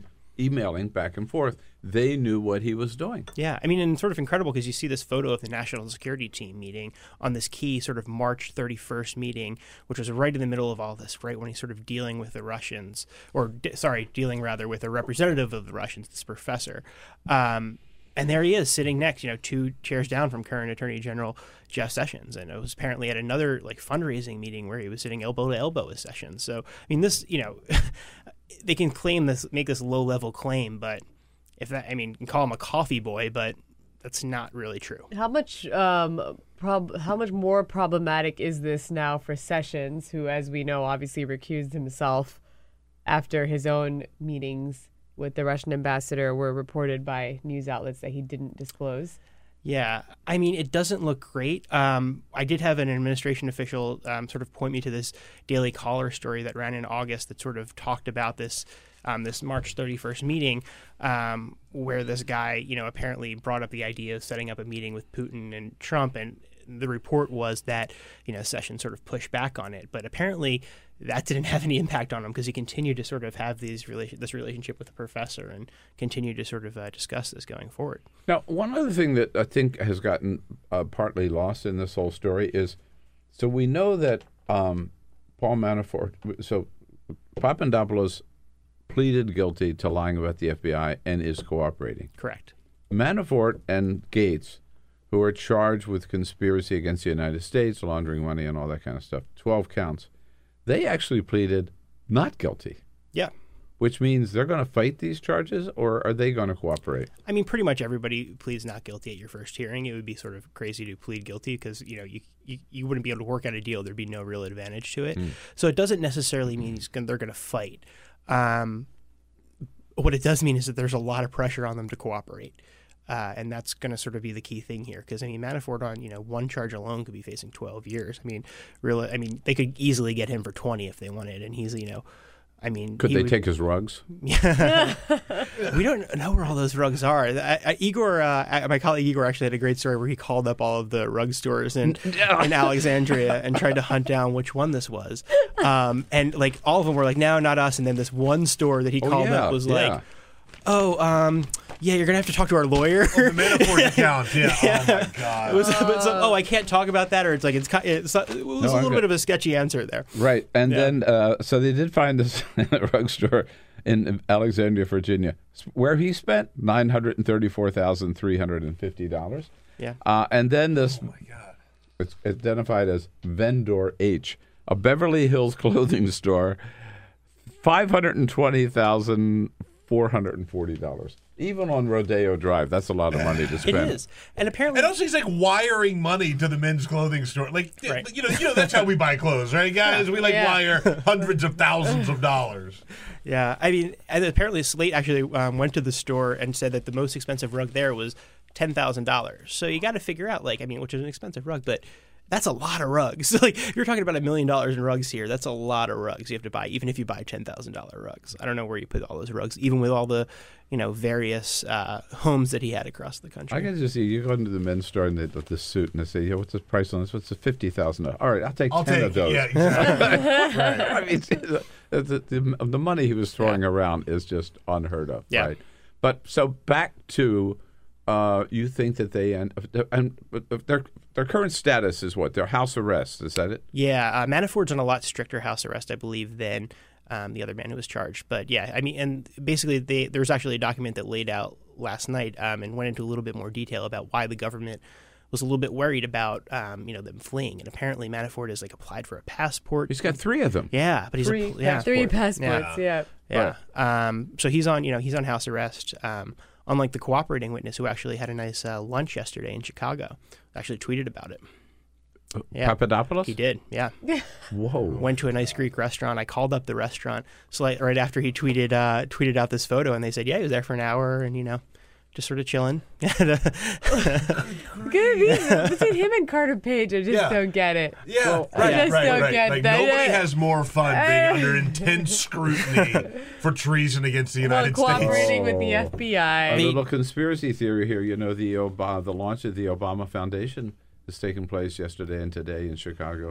He lives at Is that why Papadopoulos was in Chicago? Bill, it's going to be on Fox and Friends in like 5 minutes. Yeah, be careful. His family's in Chicago, so but yeah, I mean, he I think it was probably like 10 minutes it was up, and then he took down the tweet. So I'd love to hear that conversation between the FBI handler and like, what are you doing, dude? Like, Okay. This is not part of the agreement. Come on. This is a violation of the plea deal. Okay, so Manafort could face 15 years. 20 Rick even, Gates, yeah. 12 years, plus whatever fine they might have to pay. That would be an incentive to cooperate. Yeah.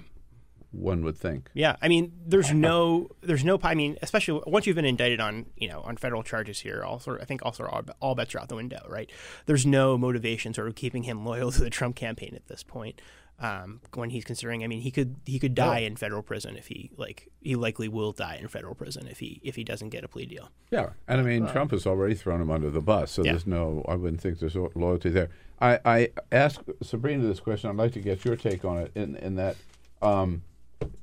Sarah Sanders saying, "Oh, this is the end of the road for the Mueller investigation. We have news or we have inside information that it's winding down. That they're running out of gas or whatever." Mm-hmm. Okay. Whereas at the Papadopoulos hearing where he pleaded guilty in federal court, one of Mueller's team, whoever the attorney was, said, quote, told the judge, quote, "There's a large-scale ongoing investigation of which this case is a small part." Yep. So that's clearly sending a message.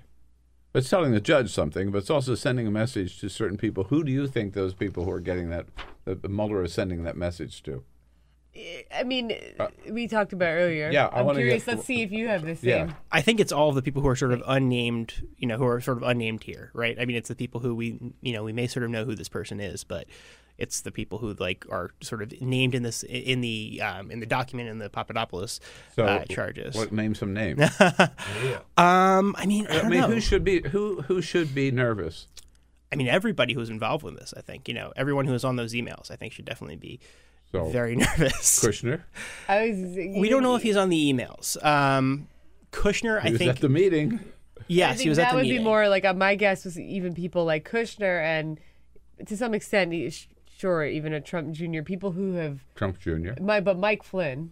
Oh, Michael Flynn should be very nervous. Unless, well, actually, there's a lot we don't know. I mean, in theory, Michael Flynn. We haven't heard from Michael Flynn in a while. Michael Flynn, we don't know what the status of their relationship right. We didn't actually is. know about Papadopoulos. Obviously, no. That was the whole 1-2 punch. Yeah, because you had this sense of relief. The White House felt like this was almost a good story for them with Manafort. They're like, you know what, this predates the campaign. Like they were, you had Trump tweet like, "Oh, this is not, the real story is crooked Hillary and Dems. This was before Manafort, years before Manafort was involved in the campaign." And then came the real, I think, bombshell about Papadopoulos, and then all of a sudden Trump's Twitter feed goes silent, and Sarah the lawyers Sanders, just grabbed the phone from him. He said Sarah Sanders was saying that this is going to wrap up soon. That's because they have nothing left to say. I mean, that briefing, I'm sure, Ryan, it's striking because all that they could say is stuff that they can't actually prove to the public. Oh, we had nothing to do with this. Right. The president wasn't involved. They had that. This is all just like statements that they're hoping some members of the public might accept as fact, but really ultimately can't be proven. No, I mean, to me, after Monday, this whole line of attack, it's a witch hunt, it's fake news. They ought to be talking about Hillary and the uranium deal. All that's. I think that whole line of attack just melted, just disappeared once Mueller actually comes out with actual indictments. Yeah, I mean, it's for real. It's serious. Yeah, I mean, the question that I think a lot of members of the public are probably asking is, if there's nothing to hide here, why'd he lie to the FBI? I mean, this is a highly educated guy. He should have known you do not lie. Like it goes back to that sort of Watergate saying it's not the crime, it's the cover up.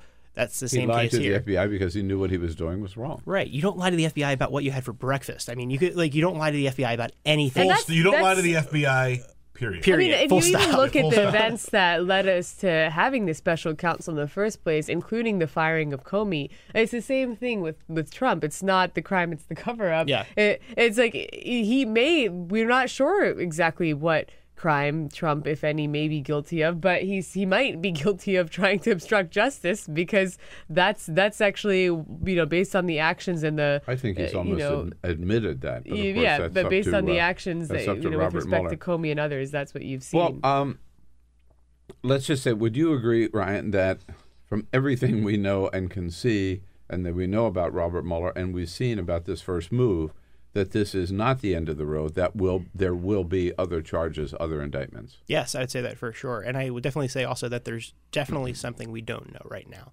There's something about this case that we don't know. I mean, because they're dancing around a lot of things in that indictment and a lot of this paperwork. There's something else going on. History does repeat itself. Someone pointed out that Paul Manafort, whenever he did this stuff, he is the first presidential campaign manager to be indicted since John Mitchell in the early days of Watergate. Yeah. How'd that turn out? Mm-hmm. Still took a while, though. Still took a while. Yeah. This is moving faster than Watergate did. You could say that, yeah. Yeah. And if you go back, it took a long time for the Watergate thing to unravel and move all the way up the chain, as it did. Meanwhile, what we really should be talking about is the Civil War. Yes.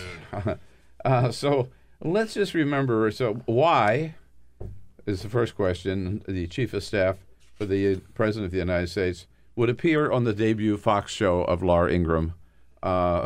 Who knows? But he did, and why then he would go into talking about the Civil War and Robert E. Lee, who knows? But here he is first praising Robert E. Lee. I would tell you that Robert E. Lee was an honorable man. He was a man that gave up his country to fight for his state, which in 150 years ago was more important than country. It was always loyalty to state first back in those days. Yeah. So now it's different today. Yeah. So that's the whole thing, that we should that the states were more important than keeping the union together. Number one, and if only the Northerners had been willing to compromise, there might not have been any Civil War. The lack of an ability to compromise led to the Civil War. And men and women of good faith on both sides made their stand where their conscience had them make their stand. Why? Why does he go there? Why? As the chief of staff, the President of the United States. It's definitely strange. I don't know what the compromise could be, but I mean, really. On the issue of slavery, I mean, this is several people pointed out yesterday, like Frederica Wilson, God bless her, Congresswoman from Florida, said, what is the compromise you were suggesting between keeping people slaves or giving them freedom? Well, actually, this other thing is that Lincoln was not an abolitionist to begin with. He actually was pursuing compromise and was open to allowing, the Southerners to keep their slaves, but then there was questions of expansion. That's where he drew a line, and there were multiple compromises that were reached prior to actually going forth with going to war. Other things that's important to know, even before we get into Civil War, is if you're looking at the declarations for the states that did secede from the Union, they specifically reference the institution of slavery as why they are making this, as what was the motivation behind that declaration. The Southerner among us speaks here. Hi. Hi. Here's the thing. I have heard South Carolina was one of them. Many defenses for the Civil War, right? And where I grew up in South Carolina, it was referred to almost exclusively as the War of Northern Aggression. Yes. Or the war between the states. Yeah, right. Yeah, exactly. So I've never heard the argument, and I've heard plenty of arguments about why the Civil War happened growing up, but I've never heard the argument that they just weren't willing to compromise. Mm-hmm. It was either the Civil War wasn't about slavery, it was about states' rights, and the Confederacy is about heritage and not hate. But never, ever, ever, ever, ever have I heard the argument that, we were looking for a civil compromise, and we were trying to figure out a way to do this. And it's just, it's so weird from the Trump people to keep coming out and trying to paint people who were definitely the bad guys. I think we can say, through the lens of history, the Confederacy were the bad guys. And I understand that a lot of your grandparents or great-grandparents or great-great-great-grandparents had a role in the Confederacy, but they were the bad guys. I understand that. But, we need to stop saying that there were good people among the bad guys. Well, that's that's what John Kelly chose to make. Well, as this is his statement. violence. There is violence on both sides. This is the echo of Charlottesville. Many fine people. Yeah. But this is actually, to me, I'm sure Ryan can chime in too. This is actually very revealing about John Kelly, because there's been all this conversation about he's an adult in the room and he's just there out of some patriotic duty. But I think the more you learn about him, the more you see, and you can separate his service from this. It's not that hard to separate someone's service from the fact that he is now in a political role, and he is, by all accounts, a true believer, if not more so in some ways than Trump. When Trump was, according to New York Times profile, asking what level he should cap refugee intake at, Kelly reportedly said between 0 and 1. Yeah. Trump ultimately went with 45,000. I question the role of the chief of staff here. Yeah. I mean, I think what's interesting is I think a lot of people who have reported on Gitmo is like every time that we sort of return to John Kelly, Spencer Ackerman has brought this up on Twitter a few times where he said, this is who he is. During the coverage of, he oversaw Gitmo, and when we were covering it and when there was this hunger strike a few years ago, when he was overseeing it, he shut down media access. He shut down, he stopped putting out proactive releases on how many people were hunger striking. And I mean, it was pretty tough on, so people sort of, I think, there's this whole idea that he's the adult in the room coming in, but no, he's definitely an ideologue. I think he's as bad as Kellyanne Conway or Sarah Huckabee Sanders, but John Kellyanne Conway. Of course, according to the doors over there. Get it? According to Sarah Huckabee Sanders, right? We cannot say anything about John Kelly because he's a 4-star general. Here she is yesterday at the briefing about those comments where she said it was just totally disgraceful to say anything about. Here we go. I think it is absurd and disgraceful to keep trying to make comments and take them out of context and mean something they simply don't. Yeah. And remember a couple of weeks ago she said, do you want to pick a fight with a 4-star general? Yeah. It was very inappropriate. What do you mean? I mean, he definitely, he's fair game. He definitely, whatever you want to call it, spoke, mislied, or lied, whatever. Mislied is going to be a word that the Trump people use. That is the Kellyanne Conway vocabulary at work. Mislied. Yeah. Well, you misled, lied, whatever you want to call it. About the Congresswoman. I mean, that wasn't what happened. That wasn't an accurate portrayal of what happened. She did not take credit for getting the funding for that FBI building. But they clearly want to set him up as out of bounds, right? He chose this role. And he chose to go after the Congresswoman. Yes. He could have actually just gone and delivered that statement about what happens when a service member dies and about the nuances of what grieving families are going through, how difficult it is to make the call, what he meant by saying Obama didn't call him, all of that. All of that was he was trying to explain and provide broader context for people who aren't familiar with this process. But then he chose to make an attack on a sitting congresswoman where he had the facts wrong. And he chose to go on Laura Ingraham, former right-wing radio talk show host, to go on her show and engage in this culture war over monuments in the Confederacy. We've seen a lot of chiefs of staff, right? Yeah. Because they usually just last a couple of years. I know personally several of them. There's never been one who goes into the White House briefing room and engages in politicking, or never one would go on any of the cable shows, let alone Fox News, and engage in this kind of politics. So he has basically decided that his role is to be out there just like all the other Trump staffers playing politics. Yeah, I mean, it wasn't that way for a while, right? I mean, I think this is a new development. Yeah. And I think it's in part because they are taking advantage of his stature. Because nobody else has any credibility. Right, and they see that he doesn't has have any credibility. left. So that's why they're putting him out there, and he's willing to be put out there. Yeah, right. You got to admit, he agreed to do it, right? Yeah. To play that role. To his discredit, I believe, indeed. Well, what a great time together here. Ryan Reilly, thanks so much. Follow Ryan at HuffPost.com. Thank you. Thanks. And the wonderful Sabrina Siddiqui here from The Guardian, TheGuardian.com. The rest of the day is yours, folks. Make the most of it, but come back tomorrow. We'll be looking for you. This is The Bill Press Show.